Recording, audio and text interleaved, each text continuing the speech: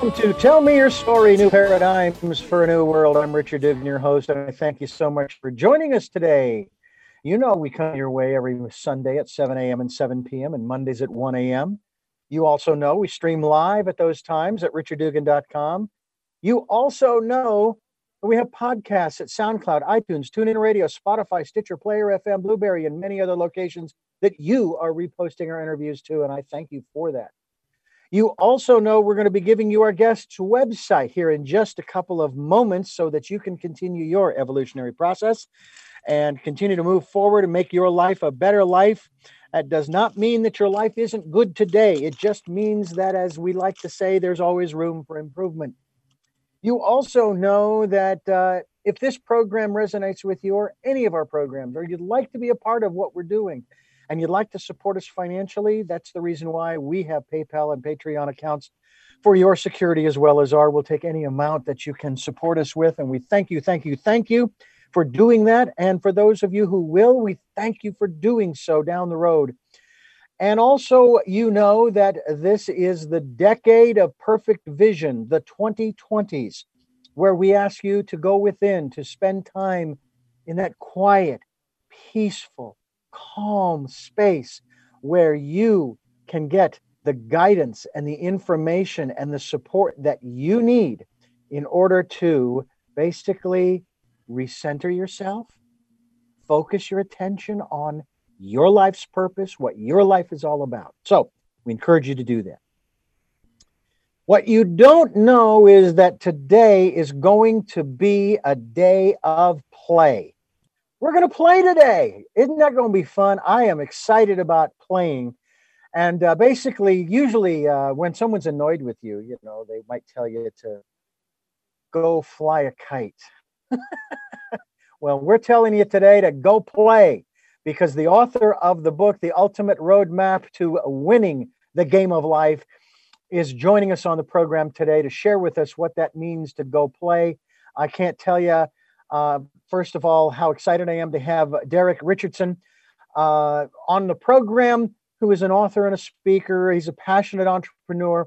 And we're going to talk about not just the book, but the concept, if you will, of go play. Again, the ultimate roadmap to winning the game of life. And Derek, thank you so much for giving us time all the way from, what'd you say it was, Ohio? Columbus, Ohio. Yes, sir. I appreciate you inviting me on. Looking forward to spending some time with you and telling my story.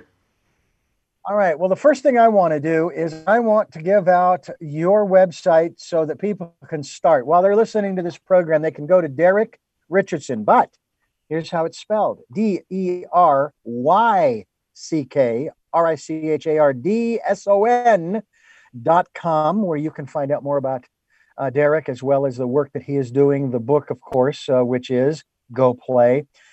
I want to ask you, first of all, when did you come to the realization, and this is where we're going to start this program, with the idea that life was a game to be won? Great question. I would say it was in my early 20s. You know, I think that a lot of us, at least I anyway, very confused in your early 20s. I don't think anybody says they want to grow up to, be a businessman or grow up to be an insurance agent. You kind of have these dreams and aspirations. Mine was to play sports. And so I've always had a sports mind. And then you realize I'm not good enough to play sports professionally. What am I going to do now? And you find some roadblocks in life, and it's just like a game of football, right? There's guys you got to get past. There's penalties in life that set you back, just like on a football field. And I really started to adopt that mindset, I would say, by the time I was 21, 22, 23, somewhere in there. Okay. And I guess the question I have for you, as an avid baseball fan, and as also a man who has come from a World Series town, Phoenix, I did not think I would ever see that day. But in 2001, of course, my at that time beloved D-backs managed to beat the world champion New York Yankees in a best of 7 game series, and they won all 7 games. And at the end of that, of course, they won the World Series, and they won this magnificent trophy with all the flags of each of the teams. What do you win when you win the game of life? Or is this one of those everybody gets a trophy? No, I don't think everybody gets a trophy, but I will tell you that I'm a firm believer in, I use the line in the book, but it really came from Zig Ziglar that says, success is a journey, not a destination. And oftentimes the doing is more fulfilling than the outcome. And so, when your beloved Phoenix won the pennant, won the trophy, had all the glory in the world, I bet you they don't look back and tell their kids and grandkids about the time they were sitting around with the trophy in their hand. They probably told the story of the season and the losses and how they got there. They told the story of the journey. And so, it's the ultimate roadmap to winning the game of life, and winning, is consistent. And so it's a journey. It's how do we continue to improve on a day-to-day basis. It's not just how do we get to the so-and-so top, or how do we get to the trophy, or how do we win. It's how do we continue to win? How are we winning on a daily basis? And so it's not everybody wins, because that's not true. But there are certainly ways to continue to be successful and continue to find happiness and joy in whatever you do on a day-to-day basis. Do you think that concept of everybody getting a trophy, as it were, has been detrimental to the progression, the genuine progression, and I will use the term evolution of our societies at large, specifically here in the United States? I do. I come from a sales background, and again, I'm an entrepreneur, and most of my businesses are going to be sales based with human beings. So we have not really evolved in, again, most of those businesses to this digital marketing, digital sales stuff that's happening today.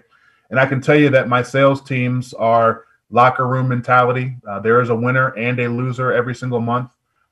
We have what's called blanking dishes, which means if you blank in a day, you don't get a sale in a day, you're put in a hat to do the dishes, right, for the office for that day. And so losers are recognized for losing, and winners are recognized for winning.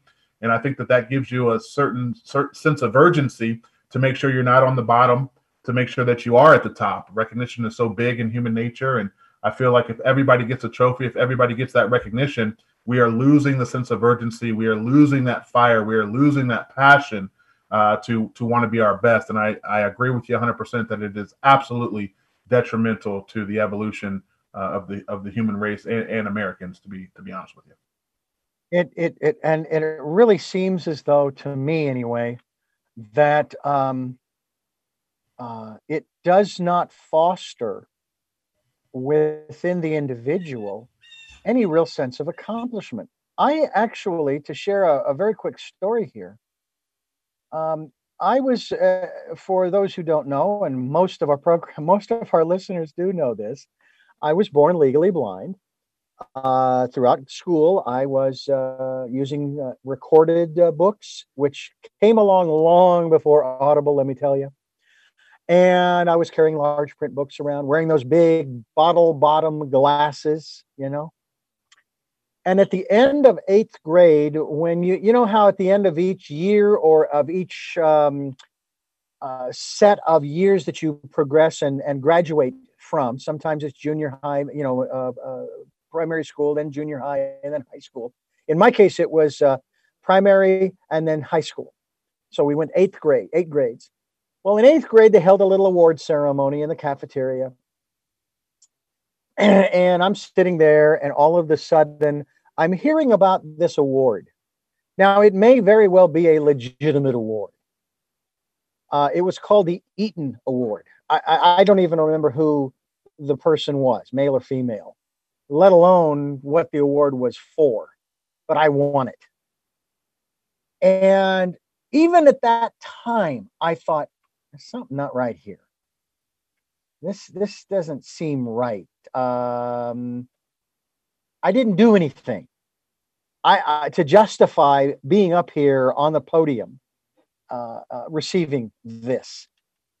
And in a way, I guess it was one of those things where what they were trying to do was recognize the fact that maybe that I had survived the first 8 years of schooling, in spite of all of the bullying that I had received. Well, okay, from that standpoint, I'll take it. Okay.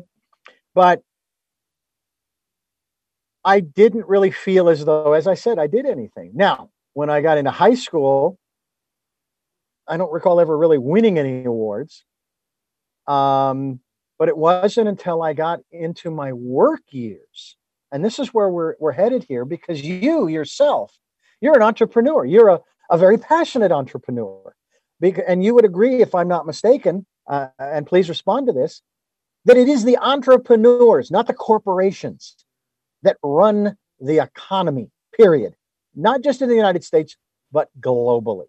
They're what makes everything move forward. Is that 100%? 100%. And to that end, then why is it that our current economic model seems to put more emphasis on the corporations? How many small businesses and entrepreneurs do you know are have a public offering, a PO, I guess it is, or sell stock on the stock market, and then their stocks go up and down, with the trends in the country or around the world? It doesn't happen. It doesn't happen. It doesn't happen. And I think that the reason why that is because we've been ingrained to sort of worship big business. I don't know why that is. I'm relatively young, not even 40 yet. And so it's one of those things that even when I grew up, people would say, I got a job at this small business. I'll never forget, there was a friend of mine that worked at a local ADT retailer, home security retailer. And he was telling us about how awesome his job was working for this company that sold home security systems, but was a small business, just an authorized dealer for ADT home security systems. At the time, I'm working for, multi-billion-dollar corporation. I'm on the ground floor, and I had this certain level of I'm better than you because I'm working for a company that is well known, a company that is traded publicly, a company that that everybody knows. The problem is that I was just a number, and he wasn't, right? He's loved. He's getting birthday cards, and I believe they built him a play set when he had his first. His kids are twins. He had his first set of twins, and his boss built him a play set in his backyard, one of the big wooden, big toys. And he was getting the love and attention from this small business that I could only hope for from big business. And what was in it for me for working for big business, other than trying to work my way up that corporate ladder? It wasn't very fun, I can tell you that. But I remember saying, you need to get a real job. You need to work for a real company. I don't know why I said that. I don't know why that was ingrained. But I'm just telling you that is a real reality. That's a true story of people just not thinking small business is worthy enough to give their careers to. I don't know why that is. It's really unfortunate. And the other aspect of all of this too, and I think that we do need to take a look at this, and that is that when people think of corporations, and I know that there are those who would say that corporations have gotten a bad name. However, I put this in the category of a corporation who is sued and then decides to settle out of court, makes a payment, but does not acknowledge any responsibility for their actions, but yet they're making this payout. And I'm sitting here going, all you're doing is avoiding the publicity. That's all you're doing. And maybe trying to save a buck in court fees by settling. How in the world can you expect anybody to look at you and say, you're not guilty because you chose to pay out? Now, that's not to say that all corporations are like that, but it just seems that that I'll say stereotype, Derek, is more prevalent in the minds of people than the converse, because there are people at the very top who think they deserve multi-million-dollar bonuses. And I'm thinking, what in the world did you do? You didn't make the money for this corporation. The people at the bottom who made or provided or sold the products and or services are the ones who should be getting the $1 million bonuses. because they busted their humps. So talk to us, if you will, about the entrepreneur. How does the entrepreneur compete with that aspect of our economy? And when I say compete, how do they do this? Do they go and do the same practices, hoping that they'll make it big and maybe some other company will come and buy them up and they'll continue to move up that million or $1 billion ladder? I mean, it just seems like what's happening in our country is a lot of companies, sometimes they basically, they'll sell their soul for the almighty dollar. That is an excellent point. So I have 5 businesses, but I just want to talk about 2 of them really quickly because 3 of the 5 businesses are more still solopreneurships, to where it's really just me and my brand. I do have an assistant. I do have, social media guy, but it's really just me. Mm-hmm. So Richardson Marketing Group is the big money maker for my umbrella of businesses. We are a marketing firm specifically designed to enhance customer acquisition efforts of insurance agents. So we focus on building insurance agencies for people, or helping them build their agencies. Richardson Marketing Group is 2019's #1 best place to work in Columbus, Ohio. We made the list again in 2020, so we know we're at least top 10, but the rankings don't come out until November 10th. We are the 6th fastest growing company in the Central Ohio area. We just received that award last week. We have 14 employees, and the mindset of Richardson Marketing Group has always been to exit. Now, exit for those who are not entrepreneurs means to sell, right? So Richardson Marketing Group was built to sell. And you think, well, that's what I'm talking about, Derek. You're being greedy. Well, not necessarily.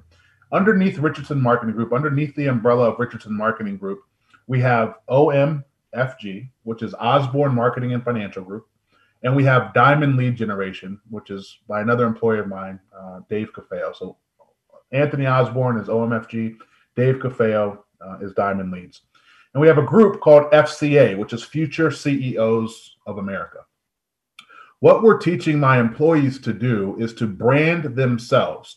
We essentially pay them W-2, they're W-2 employees, but they are branding themselves on social media. They are branding themselves with their client. They are building their own client base. And we just essentially act as the supplier. Richardson Marketing Group acts as the supplier of the services or goods that they're selling. Well, you think that's pretty silly. Well, they could just go break away from you and do this on their own. That's fine with me, because I want people to learn how to be self-sufficient by making money on their own. I want to build and grow entrepreneurs. And the reason why I want to do that is because I've been trapped by corporate America before. I've worked for a small business that grew and exited, and we got nothing but an iPad and a thank you so much for building my company. I'm off to Dubai, right? Mm-hmm. And so you think, well, wait a minute.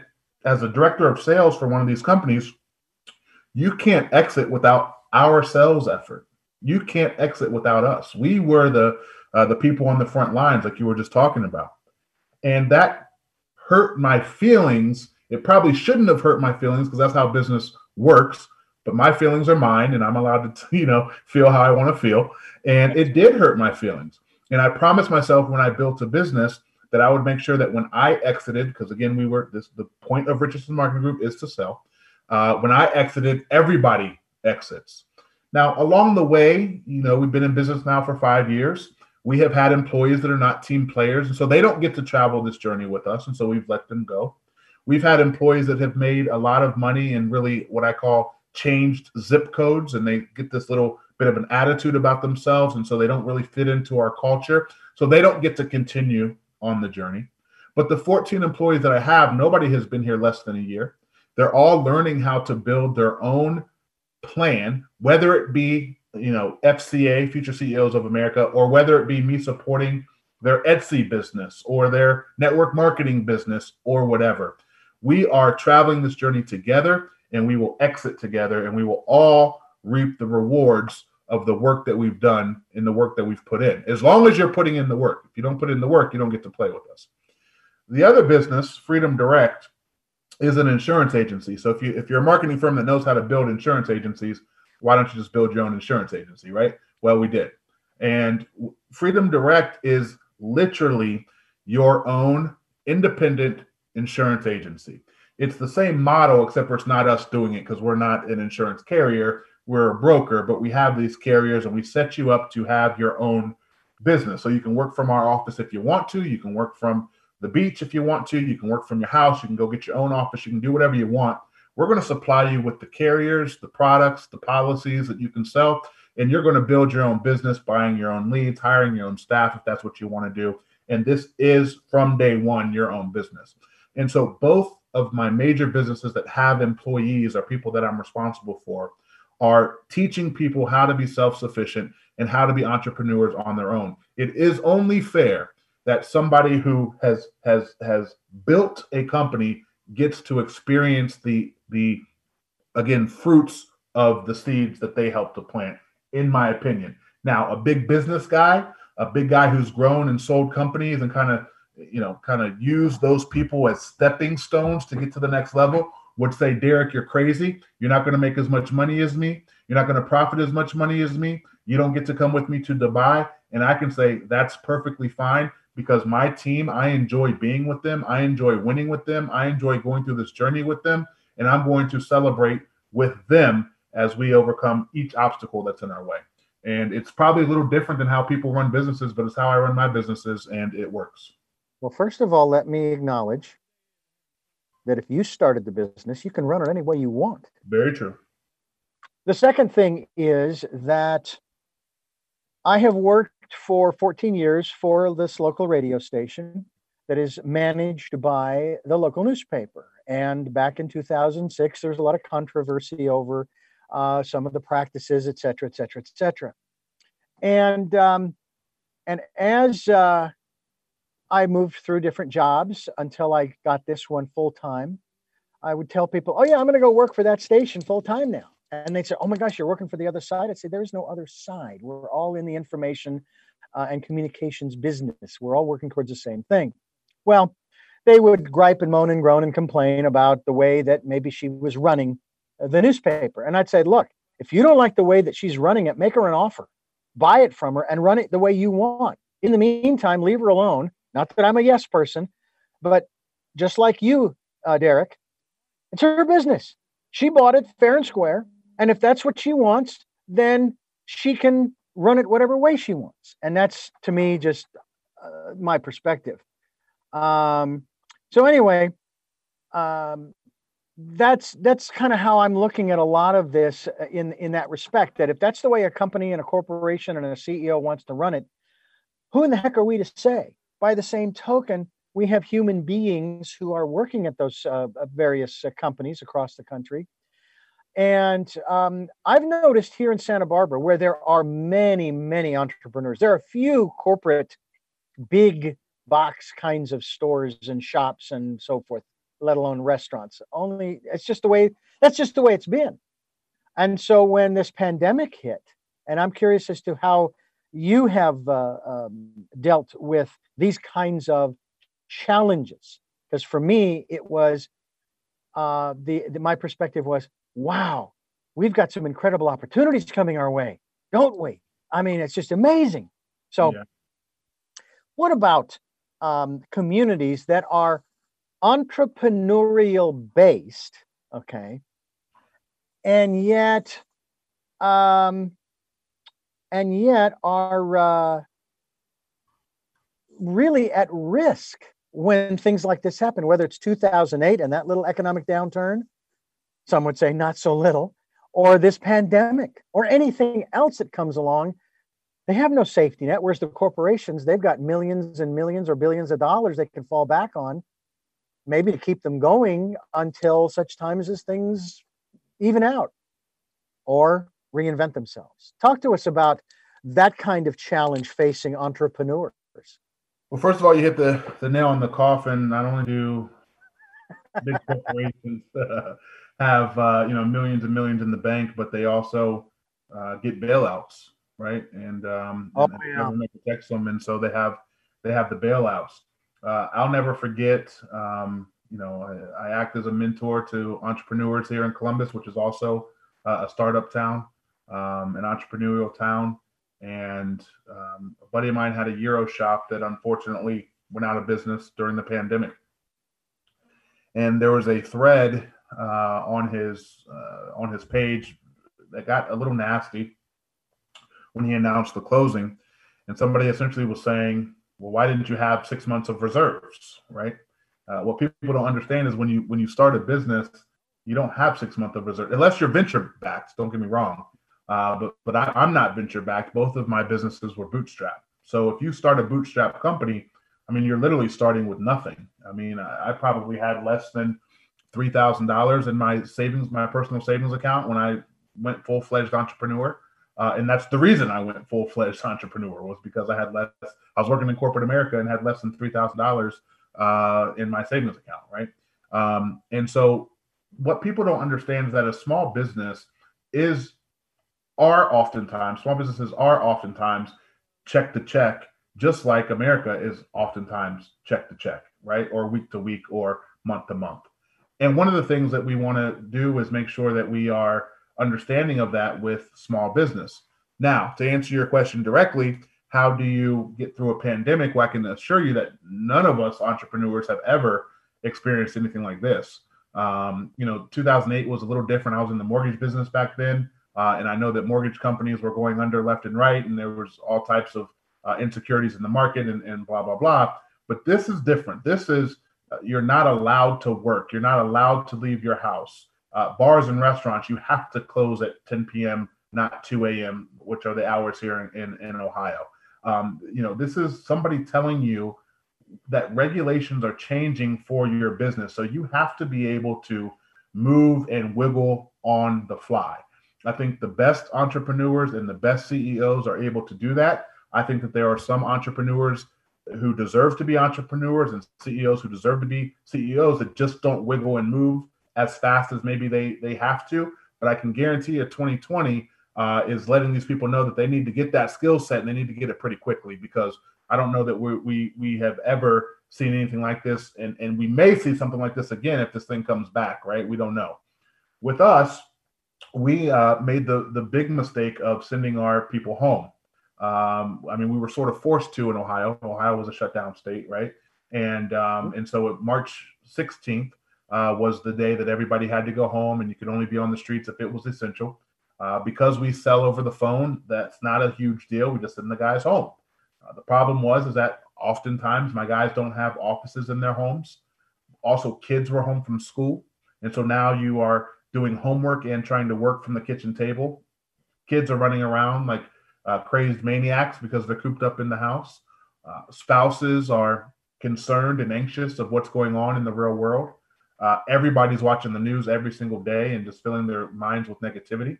So it's not that our products weren't going to sell. I mean, think about life insurance in a pandemic, right? Is a hot commodity, but it's that my workers weren't working. They were not being efficient from home. We could only last 90 days like that before I said, listen, guys, we're back in the office. So, we gave them basically a 30-day head start and said, hey, listen, whatever you need to do to get yourself in order to come back into the office, this thing has been lifted. The stay at home has been lifted. We're going back to the office immediately. I know a lot of companies that I hear, in my circle are saying that we figured out how to work from home. It's more efficient to work from home. We can get rid of our corporate real estate, blah, blah, blah, blah, blah, blah, blah. Not true for us. And I don't think it's true for a lot of companies that are sales-based with human beings, because you thrive off of that camaraderie. And like we talked about recognition, you thrive off of that locker room energy. Our office, again, being the best place to work in Columbus, Ohio, most of my staff enjoy coming to work. It is their escape from what's going on at their homes. And so they need that sort of solace to make sure that they maintain sanity. Mental health is something that we've talked about during the pandemic as well, and people experiencing depression and anxiety at higher levels than ever before. And so what we did to make sure that we were not going to fail was we said, okay, we're going to send everybody home because they told us to. This isn't working. It's time to come back, like right now, and once we came back, we picked it up like we had never, lost any mojo. I know other companies are using Zoom. I know other companies are doing all types of things to shift and to wiggle and to move on the fly, which, think about it. Typically, you put your plans together, at least I do, at least minimum a quarter in advance, right? Sometimes we have plans for 2022 with Richardson Marketing Group that we're putting together now for 2022.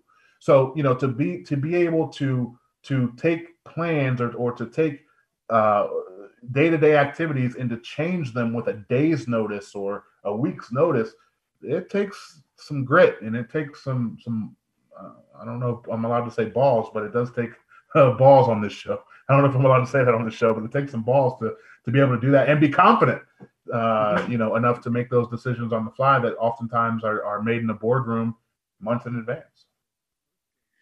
Well, I have to wonder too, and this really goes more to the core of what this program is all about. I'm wondering, when you don't take charge of your company, however large it is, whether it's 1 or 100 or 1,000 or more, and you don't treat your,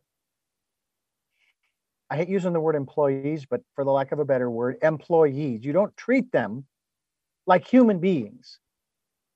And we have seen some companies in this country started by immigrants, shall we say. Yeah. People who have moved here, gotten their citizenship, and started companies, and they make their employees like part of the family. Right. When you don't do those kinds of things, what does that do to their soul? And we're talking about those people who aren't doing the things that need to be done. But what does that do to the soul of the company, and then to the soul of the economy in which they are, quote unquote, thriving in and benefiting from? Yeah, for sure. So I can tell you emphatically that all of our employees are treated like family. We do monthly team builders. Oftentimes that includes the family. So we have goals to hit to do the team builder. Then we have additional goals on top of that to include a +1. And then we have an additional level to include the family. So, some months, depending on how we hit our goals, we're doing team builders by ourselves, just with the staff. Sometimes it's with a +1. Sometimes it's with the entire family. But we want to make sure that we are treating our employees like families, which is why I said earlier, if people aren't playing that, if employees aren't giving that love back to us, they're not welcome in our establishments. I have let go of several very good salespeople. One of them I let go of after his best month, and at the time was a record sales month for us. And he said I was crazy. And he said, without me, blah blah blah, you're not going to do anything. I said, that's fine. I don't like the way that you play this game, and you're not a good teammate, and I don't want to continue to have this relationship. He was greedy. He was selfish. He would hit his targets and go home, and the company was trying to hit. Again, we just talked about team builder targets. We were just a couple $1,000s shy, which is 2 sales for us shy at the end of a month, where he had hit his record and he went home for the day. But if we hit 2 more sales, we get to that next tier where families get to participate in the team builder, and he didn't want to stay for that. He wanted to go to the bar at happy hour, right, a couple hours early. So those are the kind of things that we don't appreciate. I think that if you truly love what you do, you don't work a day in your life. And so as the CEO and as an entrepreneur, I want to make sure that the people that I work with truly love what they do. Oftentimes it's not the work. I played football at a high level, and I can tell you I did not like getting bumped and bruised around. The act of, I'm a lineman, I'm a big guy. The act of pushing and shoving and bumping and bruising was not what made it fun, right? So oftentimes but I love to play the game. So oftentimes it's not the grinding of the work that you love to do, but if your environment is welcoming, if your teammates or your coworkers are loving, and you really appreciate, respect, and love them to a certain degree, I think that journey becomes so much easier for you, which makes it easier for the business to grow. And oftentimes, again, it's not the actual work that you do, whatever you do. I mean, my guys are sales guys, so I can assure you that the best part of their day is not picking up the phone, making cold calls. But I can also tell you that my guys are always early, and they're always staying after the bell rings to go home. And it's because they love what they do. They love the environment. It is their home away from home. And I think that if you grow a business like that, then you are pumping hope and motivation into your community, hope and motivation into your economy. And if you pay them well, like you should, again, I like to share. Why would these guys leave you, right? So now you don't have to worry about these bad apples in your bunch because they actually love what they do and they don't want to go anywhere else, And so we're pretty proud that we do that. Again, being the best place to work in Columbus, Ohio is not a small feat. We're 1.8 million in the metro area of Columbus, and there's a lot of small businesses here. And to be number one is something that we really, really, take seriously. And again, it's just the way that I run my business, and it works for us. Now, there's another aspect that I find disconcerting, maybe a little confusing in my mind.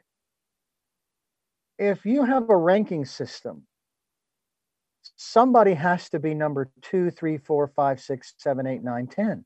Yep. Not everybody's going to be number one. Correct.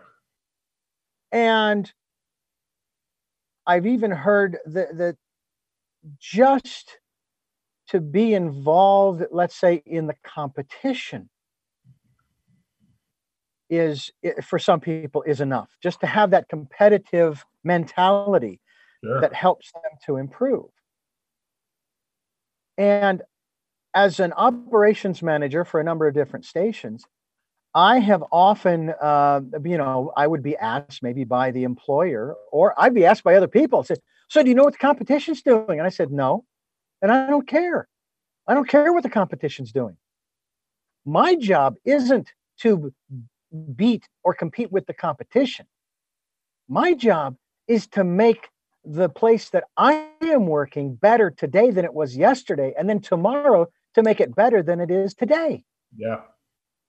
And it seems like there's a rule in running, and you may be familiar with this. There's one rule in particular in running, and especially in whether it's a relay race or a mile or a marathon. You're never supposed to look back behind you. Yep. Number one, because just the effort of turning and looking over your shoulder, you're going to slow down. Yep. And that seems to me what a lot of companies do.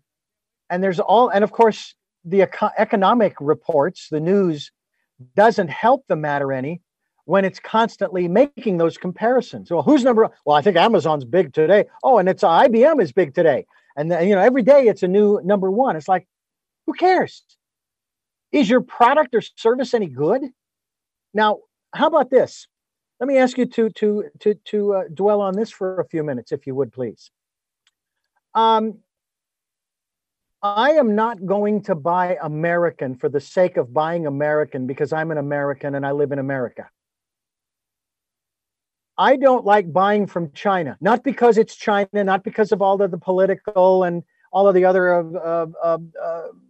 laws that are supposedly being broken by internet, in terms of international property rights and all of that. I don't care about that. What I care about is your product or service any good? Is it going to last? I have found more times than not, if it's made in China, it's garbage because they do it on the cheap.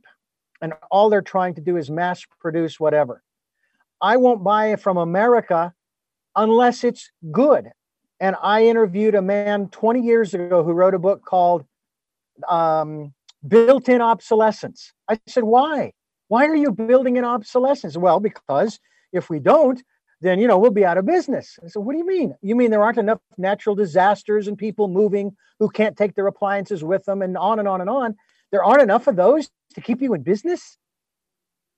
And so I'm curious about that, because that seems to be, to me, the core or the effect of the dark soul, if you will, or the dirty soul of a company that is more interested in the bottom line than they are in taking care of their customers.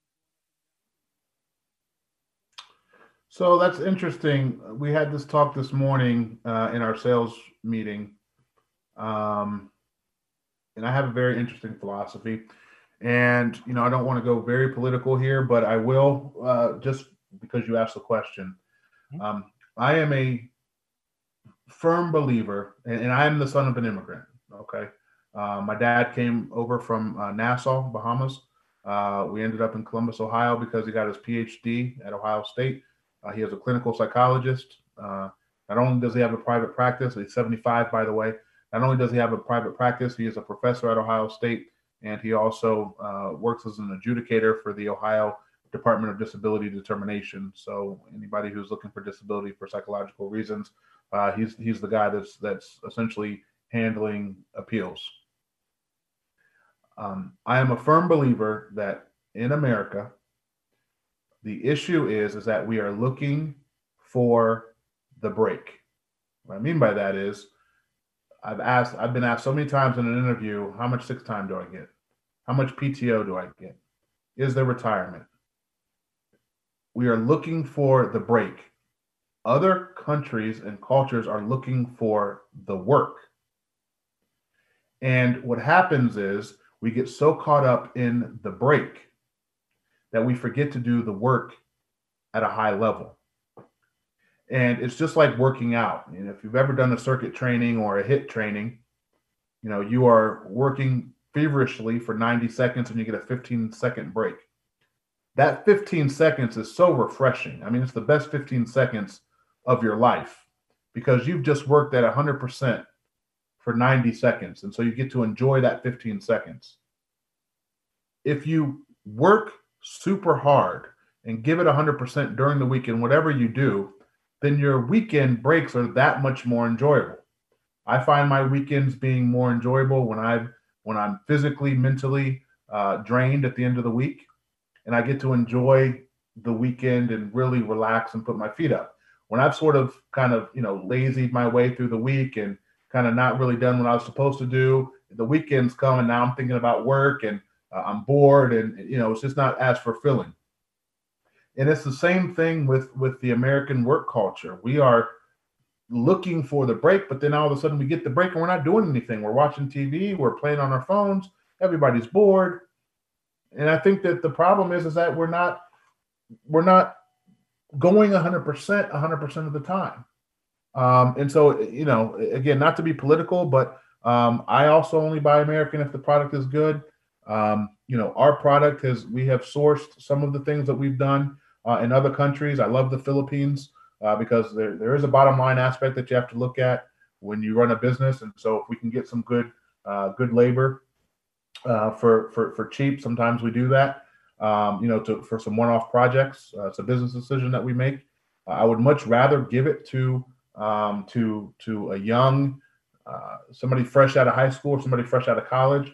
But I'll tell you, I fired 2 of my kids, 2 of them. So I have 4, and 2 of them have worked for me, and 2 of them have been fired because they're on their phones, they're playing Angry Birds, they're on Facebook. They're wait a minute, yes, I'll get to it in just a second, Dad. Hold on a second. And I did have a 20-year-old that was not, you know, one of my kids work for me that I thought was going to be this young marketing superstar, and he's no longer with us as well. This mentality of, you know, hey, I know I get an hour for lunch, but let me go ahead and stop 15 minutes before lunch, go to lunch, and then not start again until 15 minutes after lunch. In my opinion, is what is wrong with the American product. I think that sometimes the CEOs and the big businesses have caused this, you know, epidemic of laziness. But other cultures don't do that. You know, I had my roof done the other day by a group of Mexican guys, and these kids worked their tail off for 2 days. I mean, they did not stop. The one guy ran and got him some lunch. They threw up the you know, on the little conveyor belt up to the roof. They threw up the lunch up there. They ate, threw the trash down, and kept moving. And we're just not doing that for the most part anymore in America, and that is disturbing to me.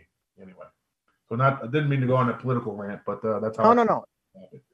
Because that's part of the discussion here. It really is, because there is a segment of our society that doesn't want immigrants in this country, legally or otherwise, because they think that these people are taking the jobs away from Americans. And I'm sitting here going, no, they're not.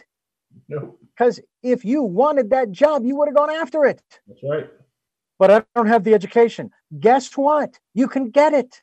Yep. It's available to you. Now, first of all, going back to your kids, you're a big dude. You got to be intimidating in one sense. And yet your kids responded to you in that fashion, as you said, maybe not word for word, but in that fashion of, okay, Dad, I'll get to it. Hang on just a minute. I'm just about finished here, and so forth.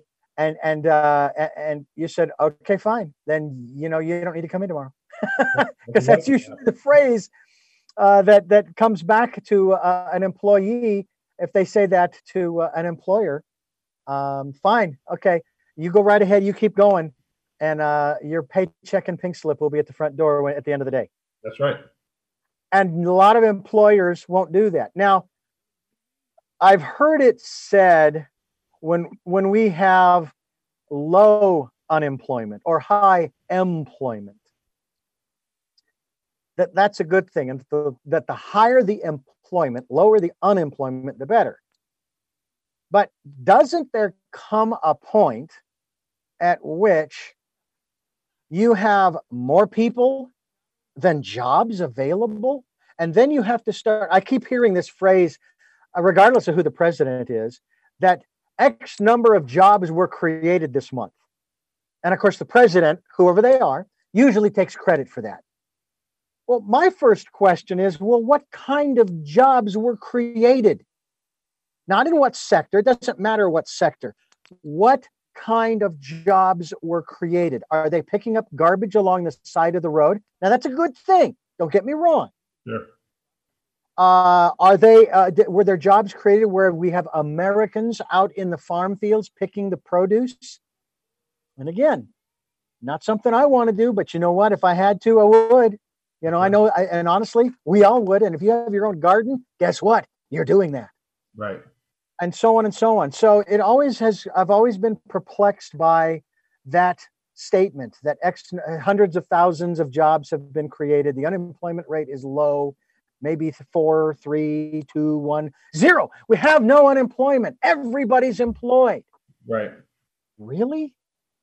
That doesn't seem logical. And then the other aspect of the economic model, and you talked about this a little bit, that never made sense to me. And this was as a teenager. I'm 60 now. So this is going back just a few years. I looked at the economic model of wages and the mentality of the employee, similar to what you just talked about. What do I get? How many sick days, vacation, et cetera, et cetera? How often will I get a raise? Right.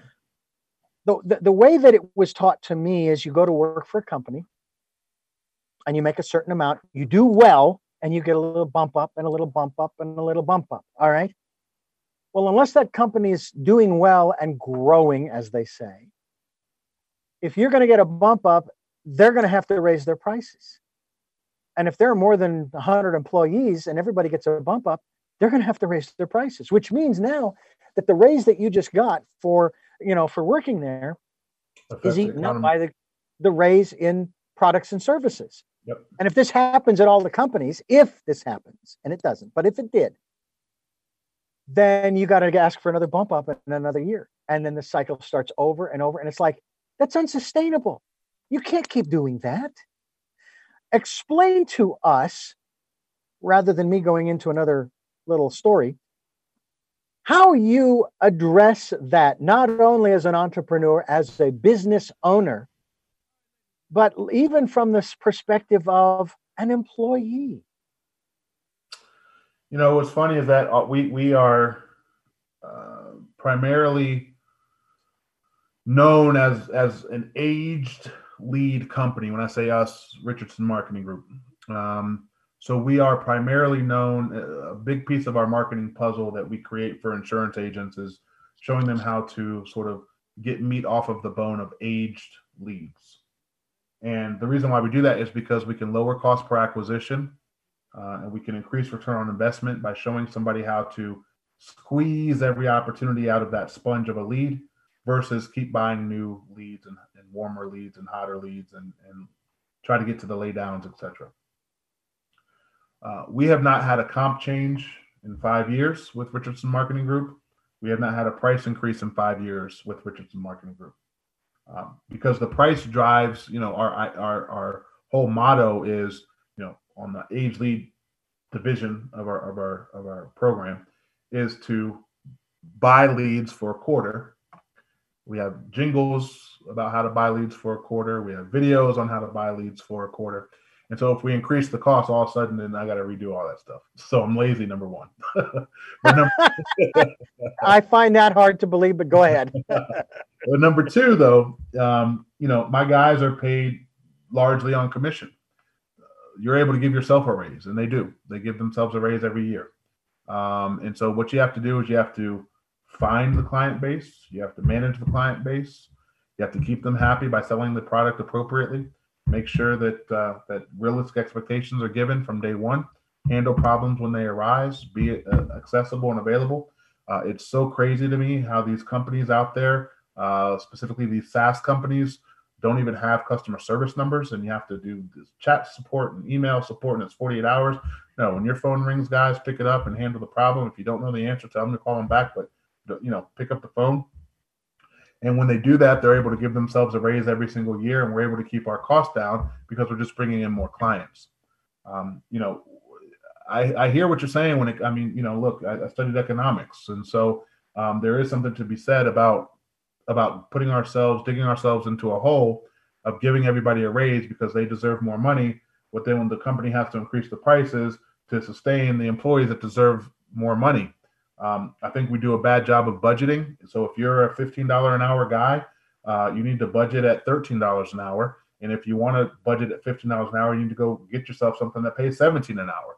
I think that it's unfair. Again, all of my organizations are sales based, right? So we don't have many positions that don't bring in revenue, but I think it's unfair for somebody to be in a position that is a support type position or admin type position or a position that doesn't directly bring in revenue. I think it's unfair for them to expect to sort of climb that ladder in the same position. I think that it's admirable for them to look for raises in terms of promotions. But I think that, a receptionist, in my opinion, nothing against receptionists. I love my receptionist. It's unfair for her to ask for a raise simply because she's been here for 2 years. You want a raise, what more can you do? How can you help the company out? What other responsibilities can you take on? And I'll pay you for those responsibilities. You can give yourself a raise.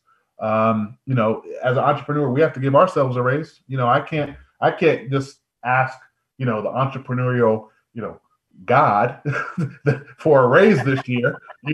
I got to go make it happen. And so, I think that everybody needs to do the same thing. We're so spoiled, man, these days with these companies that are giving raises and giving yearly bonuses. I mean, this year is a year that we're not going to see a lot of raises, I bet you, and a lot of bonuses, I bet you, with the pandemic, and employees are going to grumble and complain. And I see it all the time on social media, people saying, oh, my job, they didn't do this, they didn't do that. Well, what did you do for them?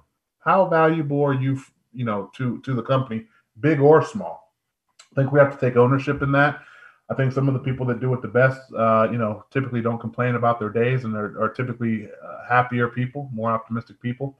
And I think that a lot of the people that do that are the ones that are pessimists and that walk around with their heads in the ground. And I think that that's something that's easy to change. You want to raise, go make it happen. Go do more, right? Go make yourself more valuable, and you'll get that raise. Trust me. A couple of things. There's a universal law of exchange, and you cannot break it or fight it. However, your expectations may be wrong.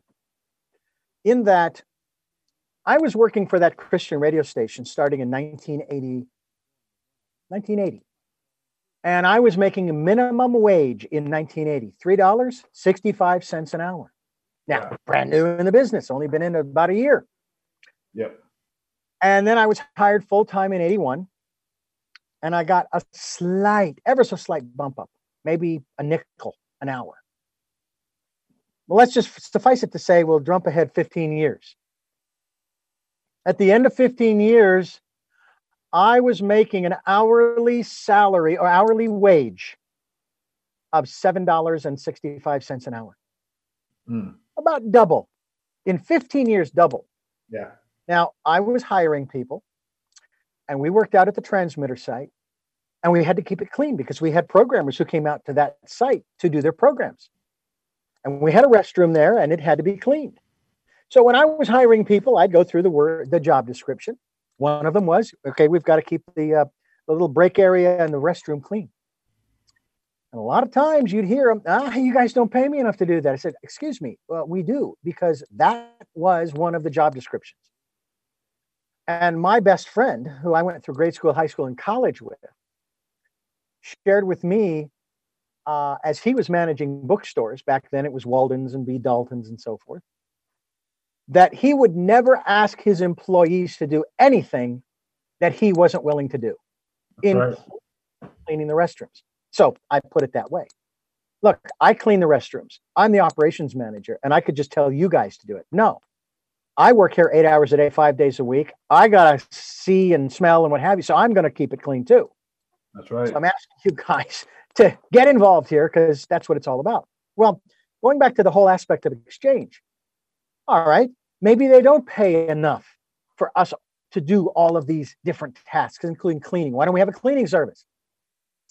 Well, what I found was, and what I experienced, my boss at that time believed in what's called the law of diminishing returns. And for those unfamiliar, you only put out that which you expect to get back. Yeah. No more, no less. And I just couldn't go along.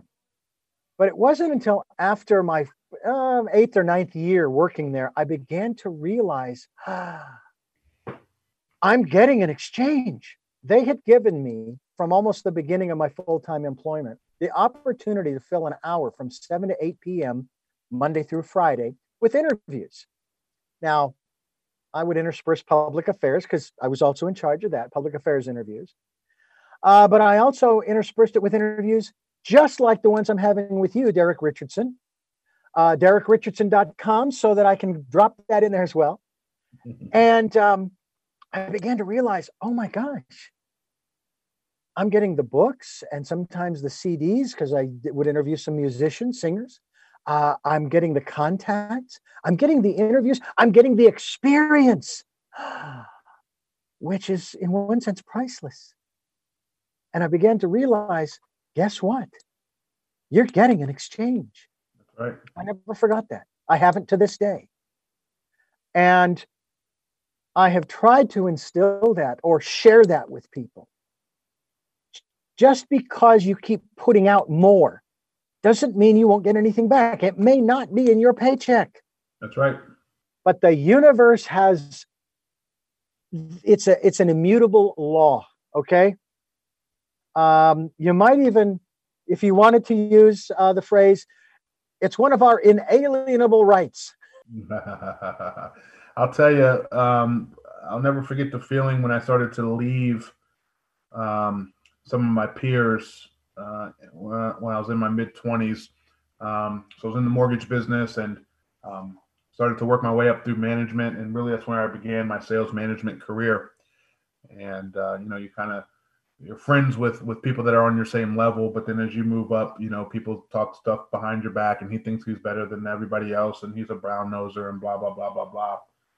The owner of the company one day says, hey, let me talk to you. I said, okay.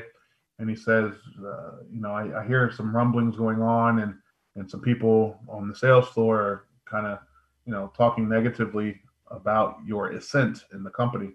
And how does that make you feel? And I said, I'm fine. He said, no. How does it really make you feel? And I said, well, it makes me feel that they should work harder. And he said, let me tell you something. He said, for 2 years, I have watched you work for the company. And for as long as these guys have been here, they have worked for themselves. They have tried to make as much commission for themselves. They don't go over and beyond. And the difference between an ordinary employee and an extraordinary one is just the extra. And I look at my guys the same way too. The people who ascend in my companies are those who are, again, now everybody, but because they kind of caught on, but are the ones that are in early. They leave late. They're taking short lunches. They're eating at their desk. That's not necessary. That's not mandatory. But when you do it, it's noticed. Those are the guys that, before we started the blanking dishes, were the ones that were cleaning up the kitchen just to do it. The ones that run in the vacuum cleaner. For a long time, we didn't have a cleaning service. We were just bootstrapped. So, whoever ran the vacuum cleaner that day. And so, guys who are working for the company certainly will get something back, whether it be in their paychecks at that company or in their paychecks in the future or opportunities to go into business. I mean, one of my business partners was an employee of mine, and he's now a business partner of mine, right? So he literally works for me at an organization where I was a sales manager, and he is now a partner because I said, hey, let's roll. I see how you work, and I want you on this journey. So, I think we need more of that. I like how you're explaining it because we just don't see it often enough. But I think we certainly need more of it. Yeah, I think that not irregardless. Regardless, regardless of the age of the worker, okay, whether they own their own business, they're still a worker, or they work for someone. It seems as though that attitude, though not 100% prevalent, is very prevalent in our economy in particular. And the one thing that I have noticed, Derek, is when you start passing judgment on your coworkers or your employer, no matter how big or small the company is, you are basically saying that you have an attitude of lack. It's not necessarily, and I really worked hard not to get down on the company that I was working for back then. It's not necessarily their fault, because if you really didn't like the pay you were getting, then move on, go somewhere else. That's right. But I worked in a very hostile work environment following that job back in 1998, 99. And it was fairly good money. It wasn't bad. I mean, it wasn't, six figures or anything, but still. And I loved the job. I didn't care much for the work environment. I refused to quit. Yeah. Because number one, I wasn't going to give him the satisfaction. Number two, I really didn't want to go looking for another job because I had a job. Why would I leave? So I hid out in the production room most of the time. And eventually they let me go. They laid me off, quote unquote, and they gave me a rather large severance package. Well, that severance package said to me, I know you did me wrong. Yeah. So that's something that we need to take a look at as well. We'll have to save that for another time. I would love to continue this conversation. Derek Richardson, it's been fabulous talking with you. But before I let you go, first of all, thank you for giving us so much time, number one. Number two, I have three final quick questions for you that I ask all of my guests. You may have answered them to some degree during the interview, but I like to ask them pointedly. But I need to mention this to our listeners, that we're here Sundays at 7 a.m. and 7 p.m., Monday mornings at 1 a.m., streaming live at richarddugan.com. Podcasts are on SoundCloud, iTunes, TuneIn Radio, Spotify, Stitcher, Player FM, Blueberry, and many other locations that you folks are reposting.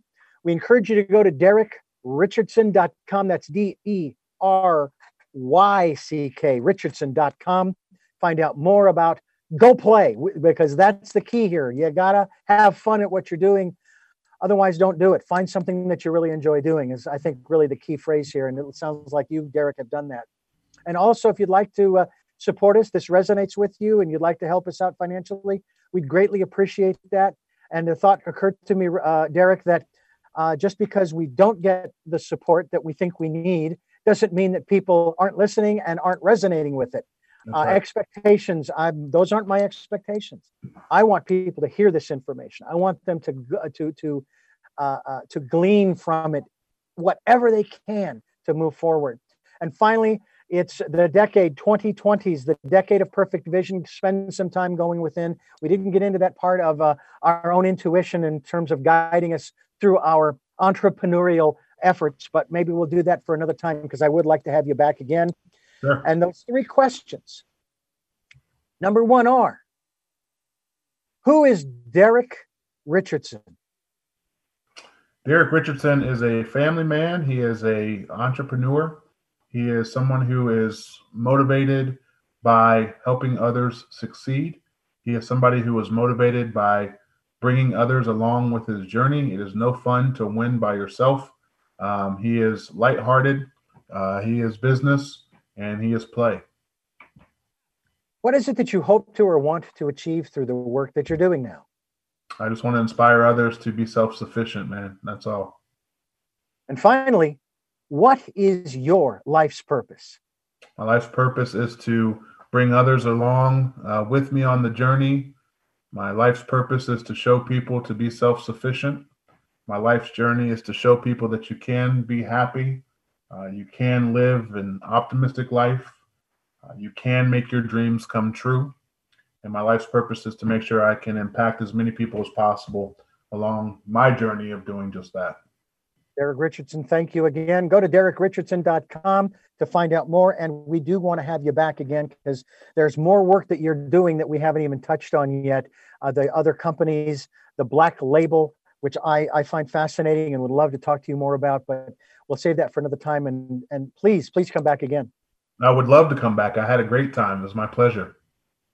And I thank you for listening to Tell Me Your Story, New Paradigms for a New World. We are giving you choices and knowledge of those choices to help make your dreams come true. Until our next broadcast, podcast, videocast, love to law.